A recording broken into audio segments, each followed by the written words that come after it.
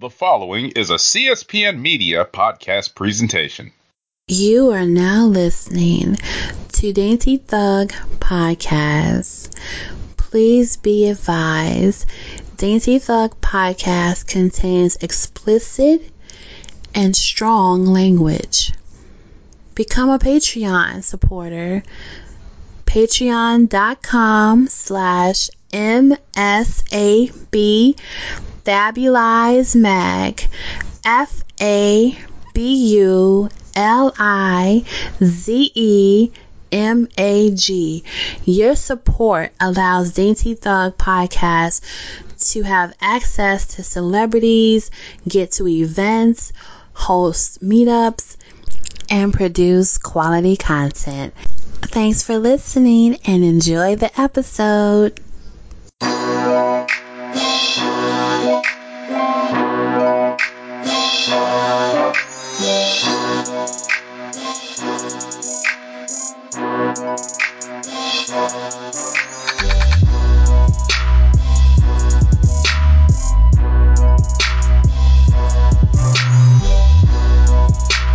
Hey you, how are you? Thank you for still being subscribed. Thank you for still listening to me. First and foremost, I hope that everyone that is listening right now, I hope you are healthy. I hope you remain healthy. I hope you stay your ass at home if you can, as much as you can. Wash your hands and just take every day at a time. If you can afford to stay home, if you are allowed to stay home, stay home. If you must work, please be careful. Cover your face, cover your nose, cover your chin. Don't let anyone cough or sneeze in your face. Wash your hands and just keep as much distance from other people as you can. I say that because we are in very interesting and untested times. I want everybody to use this time as much as they can to rethink, regroup, or redefine themselves, and to try as much as possible to look forward. And with all that being said, I am happy to be back here with y'all. It's been a while, and I know I'll be telling you all, I promise not to go away too long, but life, man, like fucking life. Life is hard, man. But I'm here, I'm in a house, so you're going to be hearing a lot more from me. And first up, I was thinking about, the whole culture of like influencers and stuff like that. They're all being impacted. Fashion, beauty, especially travel influencers. And, I think the only influencers that are really still able to sustain themselves, at least partially, are like parent bloggers and entertainment bloggers and book bloggers. And I feel like we're in the house, so we're going to be watching more TV. We're going to be with our families more. We're going to be reading a lot more, whether it's casual reading, serious reading, catching up on things you wanted to read, but you didn't have the time for. So I'm definitely going to be using my time to read more books because you know what? I miss reading. And I miss reading stuff that I know I will enjoy. So you all know I went to the Black Comic Book Fest, and I actually got to hang out with Greg Burnham, and Greg Burnham is half of the super duo of the Tuskegee Heirs comic, indie comic. They had a very successful Kickstarter, and they have been at all the cons, selling their books, selling out. They have created a very amazing and solid fan base. And Greg recently has kicked off a new project. He has a new project. And his new project is called The Search for Sadika. I was saying Sadika at first because I'm ghetto. But it's The Search for Sadika. And what's really interesting is, I'm going to be real. So my family, I was born and raised in Chicago. My parents were born and raised in Chicago. And my grandparents on both sides, were part of the Great Migration Wave. So my family is super Southern with my grandparents, so they rubbed off on my parents, and of course it rubbed off on me. So I grew up knowing about Black Wall Street and the Tulsa City riots, but I was unaware of how many people didn't know about the Oklahoma bombings until Watchmen.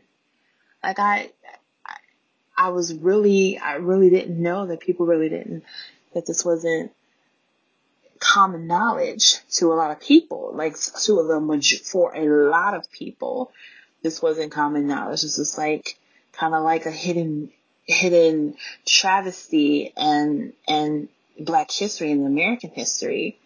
So Greg he has his book out, and first of all, the art is amazing. And, of course the art is amazing. And I read, the first issue. It's about a very beautiful, precocious Black girl. And she, what I really like? I really like, because I'm not going to give the story away, but what I really like when I get the chance to read about, historical Black tales. Like, it doesn't have to be, the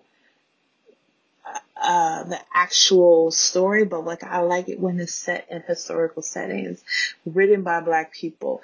Maybe that's the reason why I'm such of a fan of Octavia Butler. But it's something about, historical fiction written by Black people that really has a different type of feeling connection to it. Because I feel like no matter where we're from, whether you're from the South or you're from the Midwest, you're from the East Coast or West Coast, we have grandparents and we have great grandparents, and we all have family tales where we can connect to something in our history. And what I like about this first comic is it's a great read. It's a simple read, but when I mean use the word simple, I don't mean simple as in it doesn't lack depth or character. It's simple in a way that is easily digestible to younger children. I can see a first or second, third grader reading this and really enjoying it. So here's the interview with me and Greg. I hope you all like it. I hope you enjoy it. And I hope you pick up the book because the book is really good. In the description of the show, you'll be able to see his shop, and you can be able to buy it. I hope you do enjoy it and buy it because I really like it. And plus, like I said, the art is really, really cool. So enjoy it. Enjoy this interview, and I'll talk to you. All right, and wash your damn hands. Talk to you later. Hey, everybody. Happy Women's History Month. I am glad you are here with me, listening to me. I know it's been a while, but damn, so much has changed in a month. It's been wow. We went from talking to Black lightning and celebrating Black history to now all of us niggas stuck in the house with each other. So I guess, we could make more content and talk about the shit we gonna be doing with each other, right? So I would like for you all to welcome my guest, writer extraordinaire and creator of the Tuskegee Heirs comic, The Search for Sadika. We have today Greg Burnham. Hi, Greg. Hi, Erica. How are you? I'm fine. Thanks for coming on the show. So let's keep it real. Let's get straight to the point. Let's talk about your book. Let's talk about how it is for the culture. Let's talk about how it is to be a Black creative, and why the time right now is now to be putting out all this awesome Black shit. All right, let's go. All right, so for those who have not read, The Search for Sadika, introduce us to the character. Tell us what it's about, and when did you start working on it, and your inspiration behind it. All right, so The Search for Sadika, I would pronounce. Oh, I'm sorry, I was saying it wrong. Why you didn't correct me? It's okay. It happens all the time.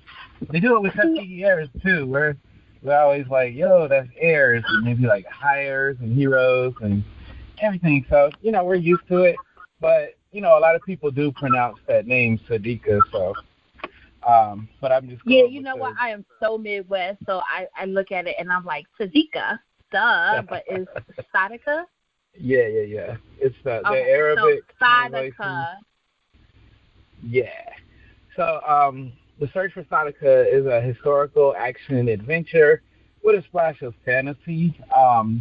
It follows a young girl. She's 13 years old. She ends up having to leave her home through a tragedy, which you'll find out stems from the Black Wall Street, the Tulsa. I hate to call it a massacre because there was actually resistance, but that whole event. So she ends up having to go on this long quest to find this mythological place and some distant relatives that she believes are hers. So that's how it starts. The first issue, I call it issue 0. It's an origin story. So it's like everything that leads up to her going on this, long journey that she has to tackle. Inspired, of course, by the Black Wall Street events. So the funny thing about it is, I'm a history major. I was a history major. And I be thinking I know everything that has to do with history. And one night, I just stumbled across this documentary on YouTube, and it showed some things that I had never seen.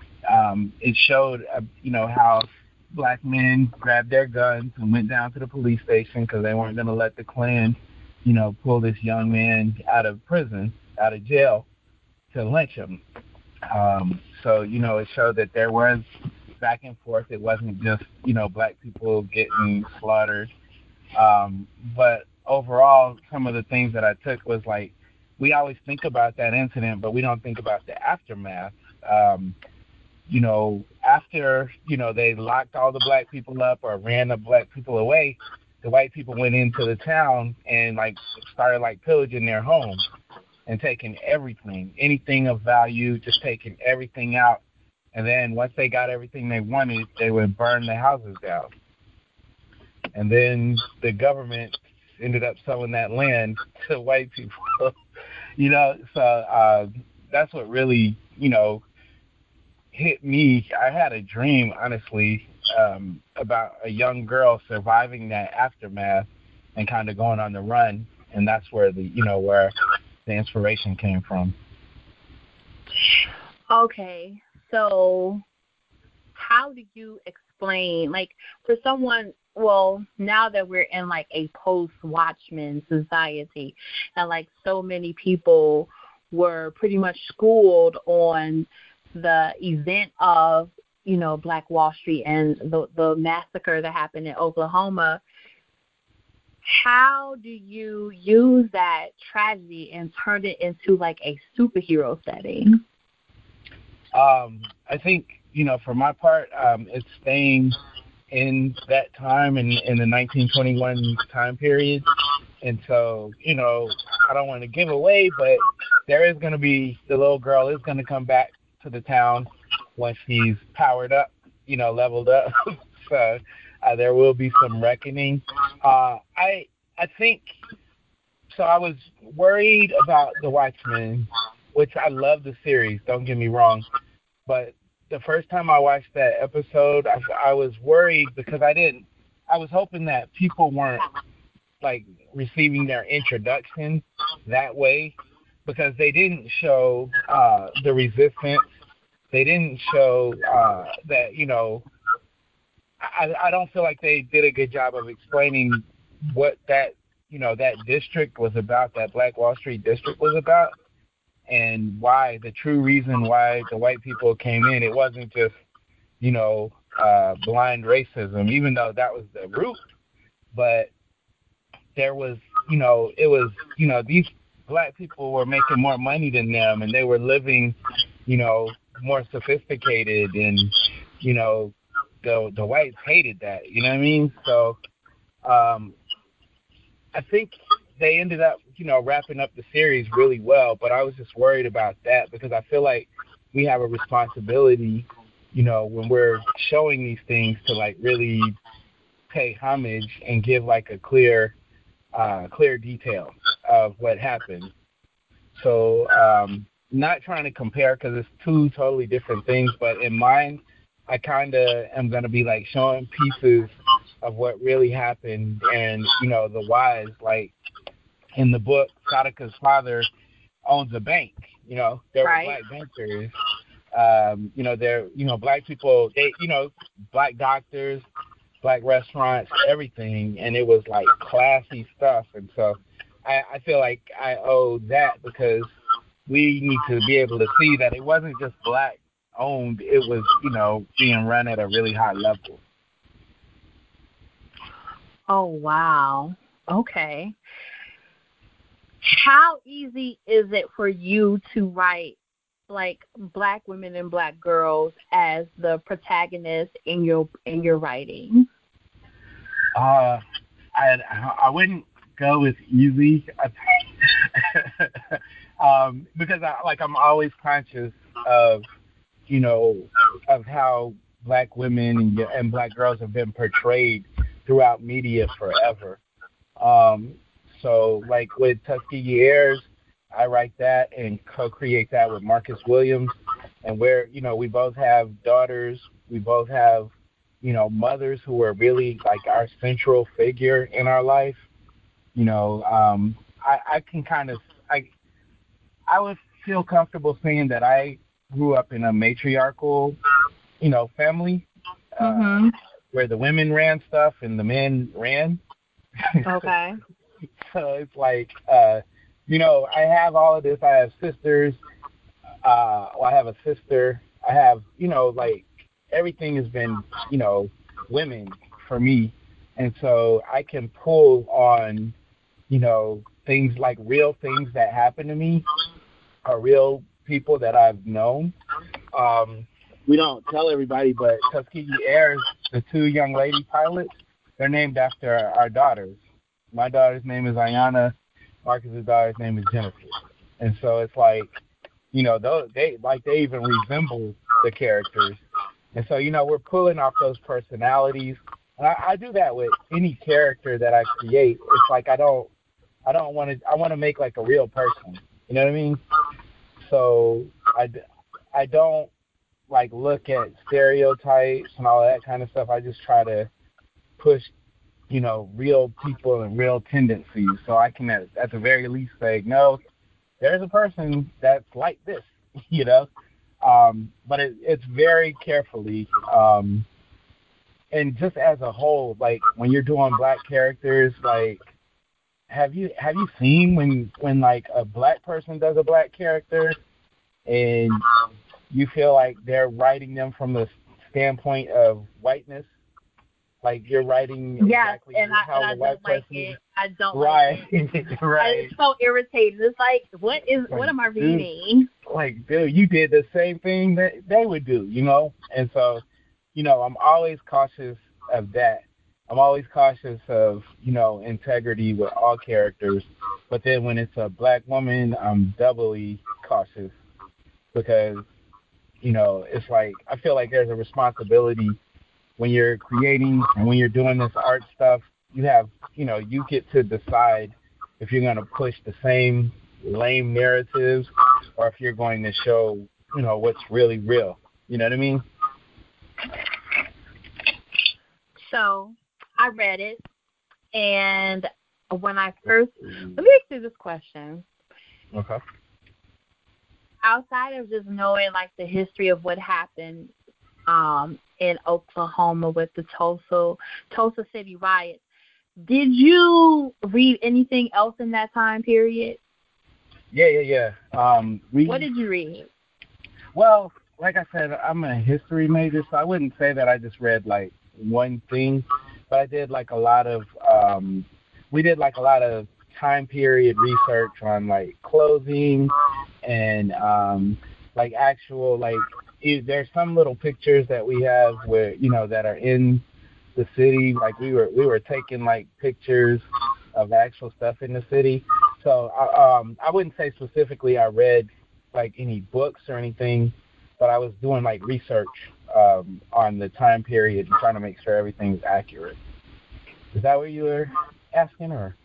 Yes, because it was going to lead us to my next question because, reading like a lot of vintage books by like black writers and topics that concern black Americans, the language in older books has a certain flow to it, like the things they say and how they say it and the environments that's painted. Mm-hmm. And the first part of your book with the school, like the little house on the prairie looking school where like there's like 2-3 grades and one classroom, like that was very much a thing in that time period. So there'll be like first, second, and third grade, sometimes fourth grade in one classroom. So it will be older kids with younger kids. So I can see how she was protecting her cousin who was younger than her and still being in the classroom with older kids. That's why I asked what was your influence with that, because that was very accurate for that time period. Oh yeah, like that was, and the history part of the schools. I actually was able to go in Virginia, and I'm not even gonna say the name because I'm gonna mess it up because I can't remember all the way. But we went to this small town in Virginia, like outside of Norfolk, and it actually had like it was so amazing. They had a school, the same kind of school. I forgot where they brought it. They said they brought it from like the Midwest, and it doubled like as a museum, but you could actually walk in the school. You saw how big the classroom was, and they had all this literature about the schools. And I want to say J.P. Morgan Chase, I think, or the guy from Sears. I think that was whoever the guy was that owned Sears. Actually put like a lot of money in to get these schools built up all over the United States. And of course, our books, we got the old books. The teachers got paid less and all of that. But I really felt like that was something, especially being from the Midwest, and like my grandmother went to a school like that. So it was really cool to do that, and I wanted to actually show that. I actually hated because in the process of creating a book, it's like you got to cut stuff because you only got so many pages. I wanted to talk more about it, and I'm going to, throughout the series. But I thought that was like something that I really needed to do, especially for little ones, because little kids, they don't really understand what our ancestors did to get them where they are today. Right. How do you write something for like young kids to like understand? So the key is I think content wise, as far as, like if you're putting, it's not going to be graphic, but I don't write it for them. Like, I write it to where adults can enjoy it and kids can enjoy it. So it's like I actually write up, like, how do I say it? Just like me, when I was a kid, I remember the first book back in the Scholastic days. I'm probably dating myself when we'd had the book fairs. I got the Look, I understand because look, I am a reading is fundamental child myself. Right. So I remember like being in the second grade and I got the Empire Strikes Back novel, and the teachers were like, "No, that's too old for you." And I was like, "Whatever." And my parents was like, "You gonna read that big old book?" And I'm like, "Yep." And I got a dictionary, and I sat down with my dictionary, and anytime I came across a word I didn't know, I just look it up, and then I knew the word. So I ended up reading. It was like 287 pages. I'll never forget the number of pages. and, but I read it, and that's how I raised my kids. My kids are old now, but I raised them like, we're not going to dumb it down for you. I'm going to make sure it's appropriate for your age, but I want you to, work to read this book. And it actually seems to be working out because, like, we've gotten all this acclaim with Tuskegee Airs, and they put them in schools, and now Sadaka is going in that same way. So, but it's just a trick. It's like you're writing so they can digest it, but then also you're not dumbing it down to where adults don't want to read it. Okay. What is the next arc of the story going to be? Because I don't want to give it away for people who are going to read it, but where are we going to go? She's got a journey to go on. So the next issue, she's going to, we're not going to pick up directly from that moment. It's going to be a little bit later. We'll explain what happened. But, she's got to head out. She received a map, and she's going to have to, get on the road and go after that map. She's going to get introduced right away to someone else that's going to be helping her on her journey, and it's time to roll. Who are some of your favorite writers to read to get inspiration? This is weird because it doesn't even show in the stuff that I publish, my children's books or the comics. But Edgar Allan Poe is one of my favorite writers. Just period. When it comes to comic books, I like David Walker. Just watching him. One of the things I love about him is how he puts the soul into the character. So how you read sometimes and the characters are just kind of flat, but he really puts soul into it. So comics, David Walker. Other stuff, Edgar Allan Poe. I like that Dan Brown guy. Da Vinci Code and all of that. He's pretty. Those books are interesting to me. I like the way that he handles suspense. So I guess that would be like. I went through a long period where I didn't read any fiction. Oh wow, how was that? It was just some nerd stuff, man. I was like just trying to put as much information in my brain as I could. So, I still, and also because I write fiction, it's like I don't want, something happens where like stuff can like seep into your brain and you won't even remember it, and then it ends up coming out of your work. So it's like I always was like, I'm going to kind of stay away.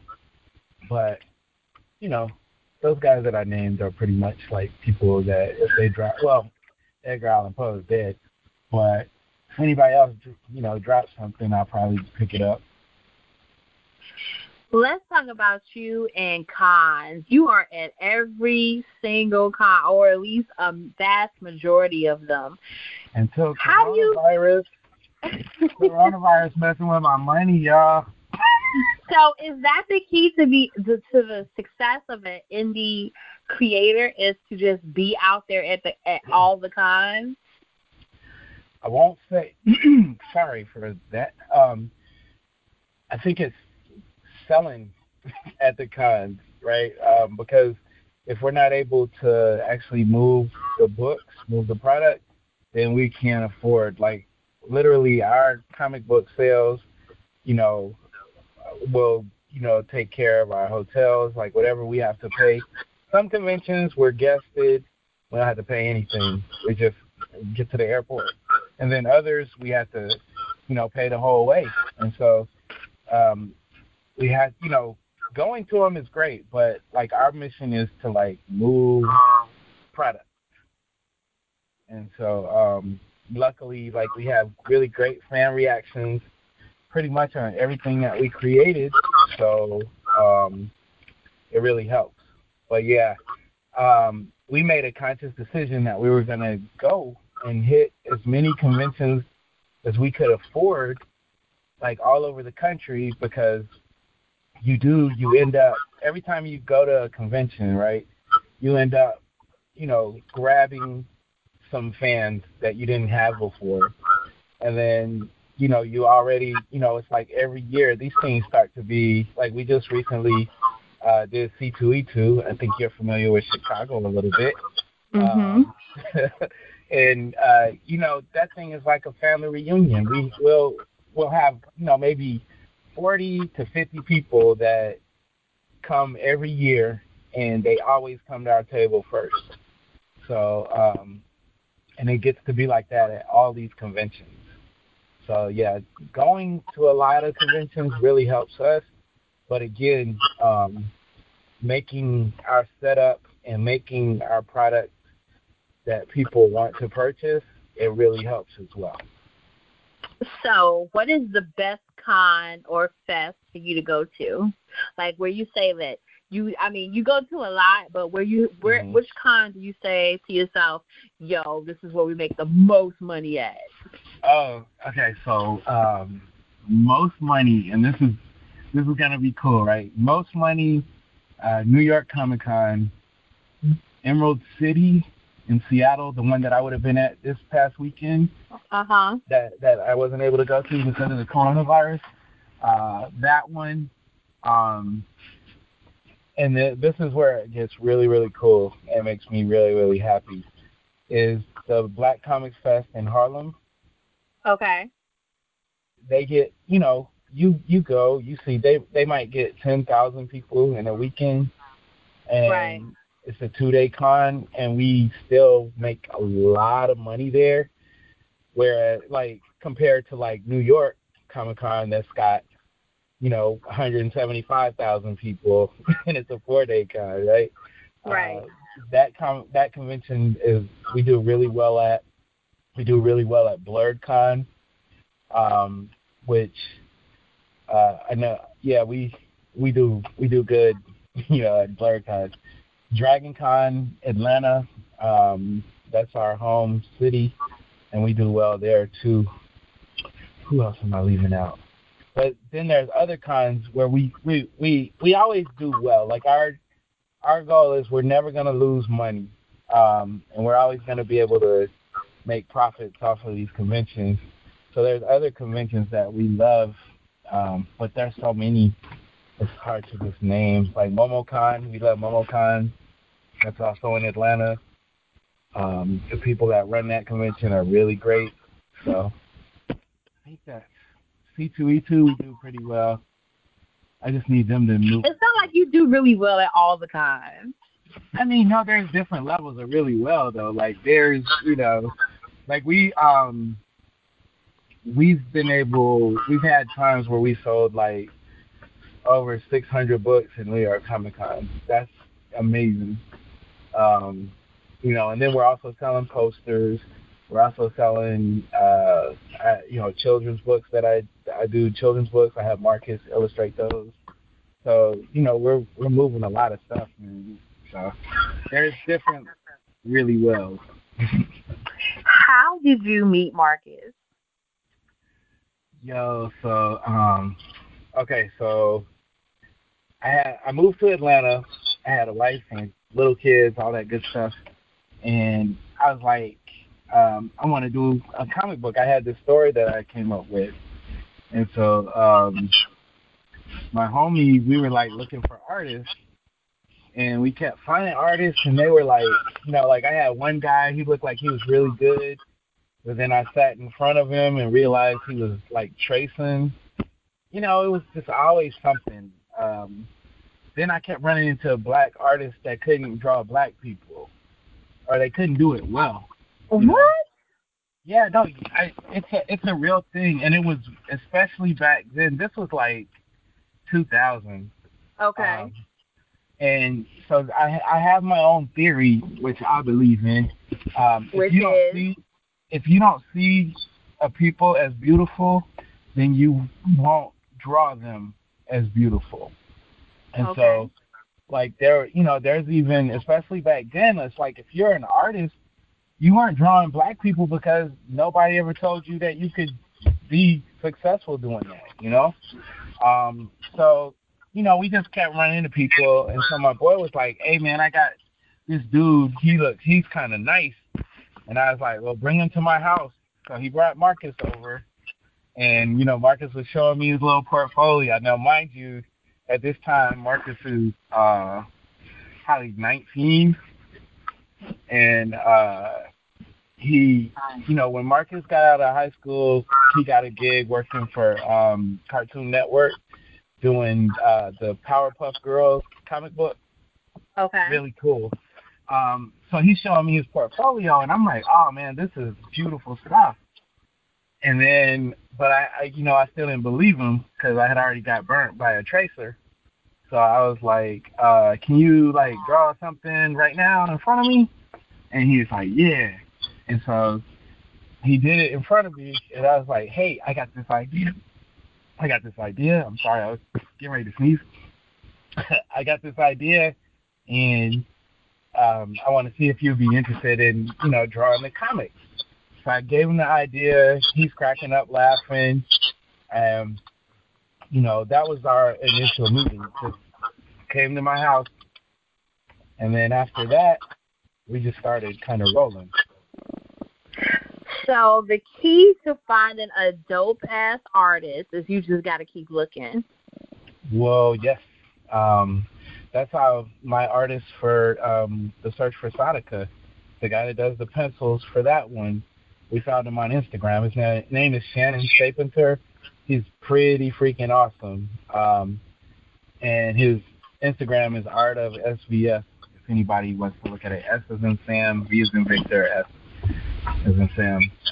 But yeah, I was looking around. I had several people that I reached out to, and one of the things I'll say is like people won't really understand how much how much comic artists get paid. Like if you don't understand the scale, and this is something that we had to learn back in the day as well. If you don't understand the scale, you might be asking for like an astronomical amount of money and not even know it. And so I was, checking with people, and a lot of people were giving me like these really high numbers per page. And it's like I'm gonna end up paying, $6,000 or $7,000 to get line work. Like that's ridiculous. I can't do that. So, we ended up after a while. I was kind of like, yeah. And then Marcus hit me up. He was like, yo, I think I found the guy. So he showed me his page, and my jaw dropped. And so we reached out to him, and he was like, I know who you guys are. And he's super duper cool. Like he's actually a friend now. But yeah, you have to keep looking. You have to, even after you find the person that you think is going to be your guy or girl, you then have to like kind of establish a relationship and see how they work. Do they meet like deadlines, or are they going to meet the agreed upon time? Because I wouldn't just say deadlines. Like if you say, hey man, we're gonna do this many pages a week, see if they're gonna actually keep up with that. So it's tough, man, especially as a writer that like I suck at drawing. I couldn't draw anything. So it's like I'm totally dependent on artists. How the hell do I make a comic? How do I write one? How do I come up with a script? How do I write it? I mean, like, where do I start? I can charge you $50. No, I'm just fine. For you, Erica, I will give away the game. I mean, have you written scripts before, like TV, movies? I mean, not just for me, but just in general, because I meet so many writers, like journalists and writers who just be like, you know, I want to produce a graphic novel, I want to write a comic book, but I don't know how to write it. I'm just a regular writer. I'm a regular journalist. I'm a regular novelist. Like, how do I write a comic? How do I write a script for a comic? Where the hell do I start? So you kind of, I say you need to read some comics. Little known fact, I had got way out of comics for a long time because I was tired of how black people were being portrayed. But you kind of need to read just so you can understand like flows, understand what can and cannot be done, and pretty much you can do anything in a comic.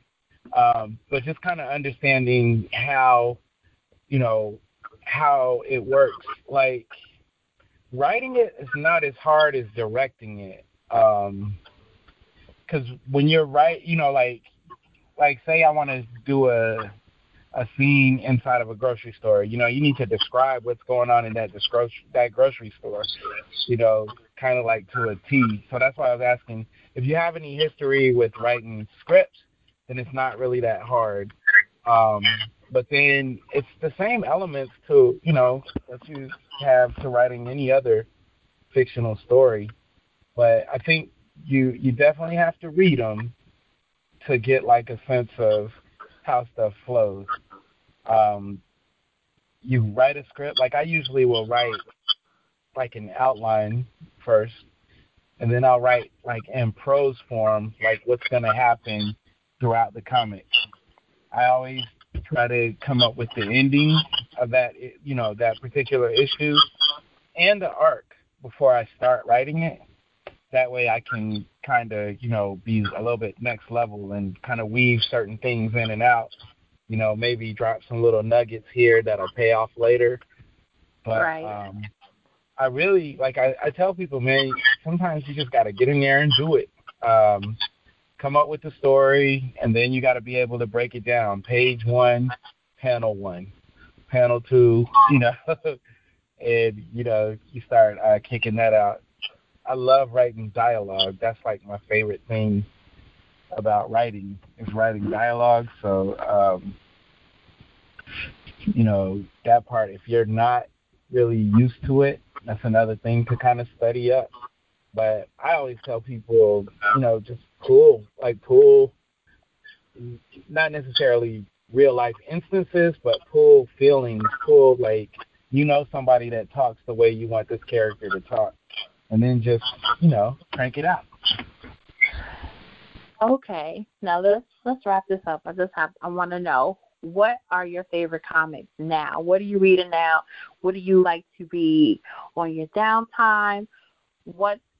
Who's a writer or at least a project you wish you was involved in? So we got this project for DC. We just haven't pitched it to them. But me and Marcus have one. That's the project that I wish we could do because we could kind of like change the game for them a little bit. Like if David Walker writes a comic book, I'm gonna read it. I'm also I just filled out my survey for Crescent City Monsters. Have you checked that out? I haven't read it yet. Okay, yeah. That. Who else? Niobe all day, every day. Like I said, I'm not super huge into comics. What's the latest comic? I just go by comics. like, and like if it looks like something that I'd be interested in. So trying to think what's the Niobe series is something that I'm kind of faithful to.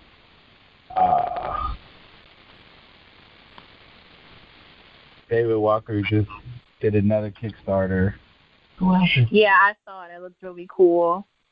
Yeah, I don't know, and he's he's one of the guys, like, when I get to talk to him, it's like I just kind of I'm always soaking up, information, because he's been doing it for a good amount of time, and he really, he's cool with sharing, and so yeah.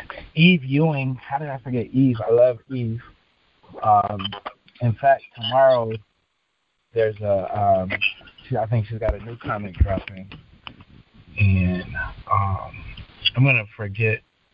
I just don't want to say because there's other people, but I'm gonna forget somebody, and they're gonna shoot me. Maybe not shoot me. I love what she's doing with Riri. Yeah, she's so cool. She's another person that I tap, from time to time if I have any questions, and she's always, there to offer information. It's kind of like we're cool with doing our own thing. We have our own publishing company, and we're pumping out our own stuff. But at the same time, it would be cool to do something, for Marvel or DC. So you're definitely open to it. So have you read the Marvel Voices? I haven't. Just I don't know why. I don't have a good excuse. Well, you know what? I want you to read it because I'm actually going to talk about it with you. Okay.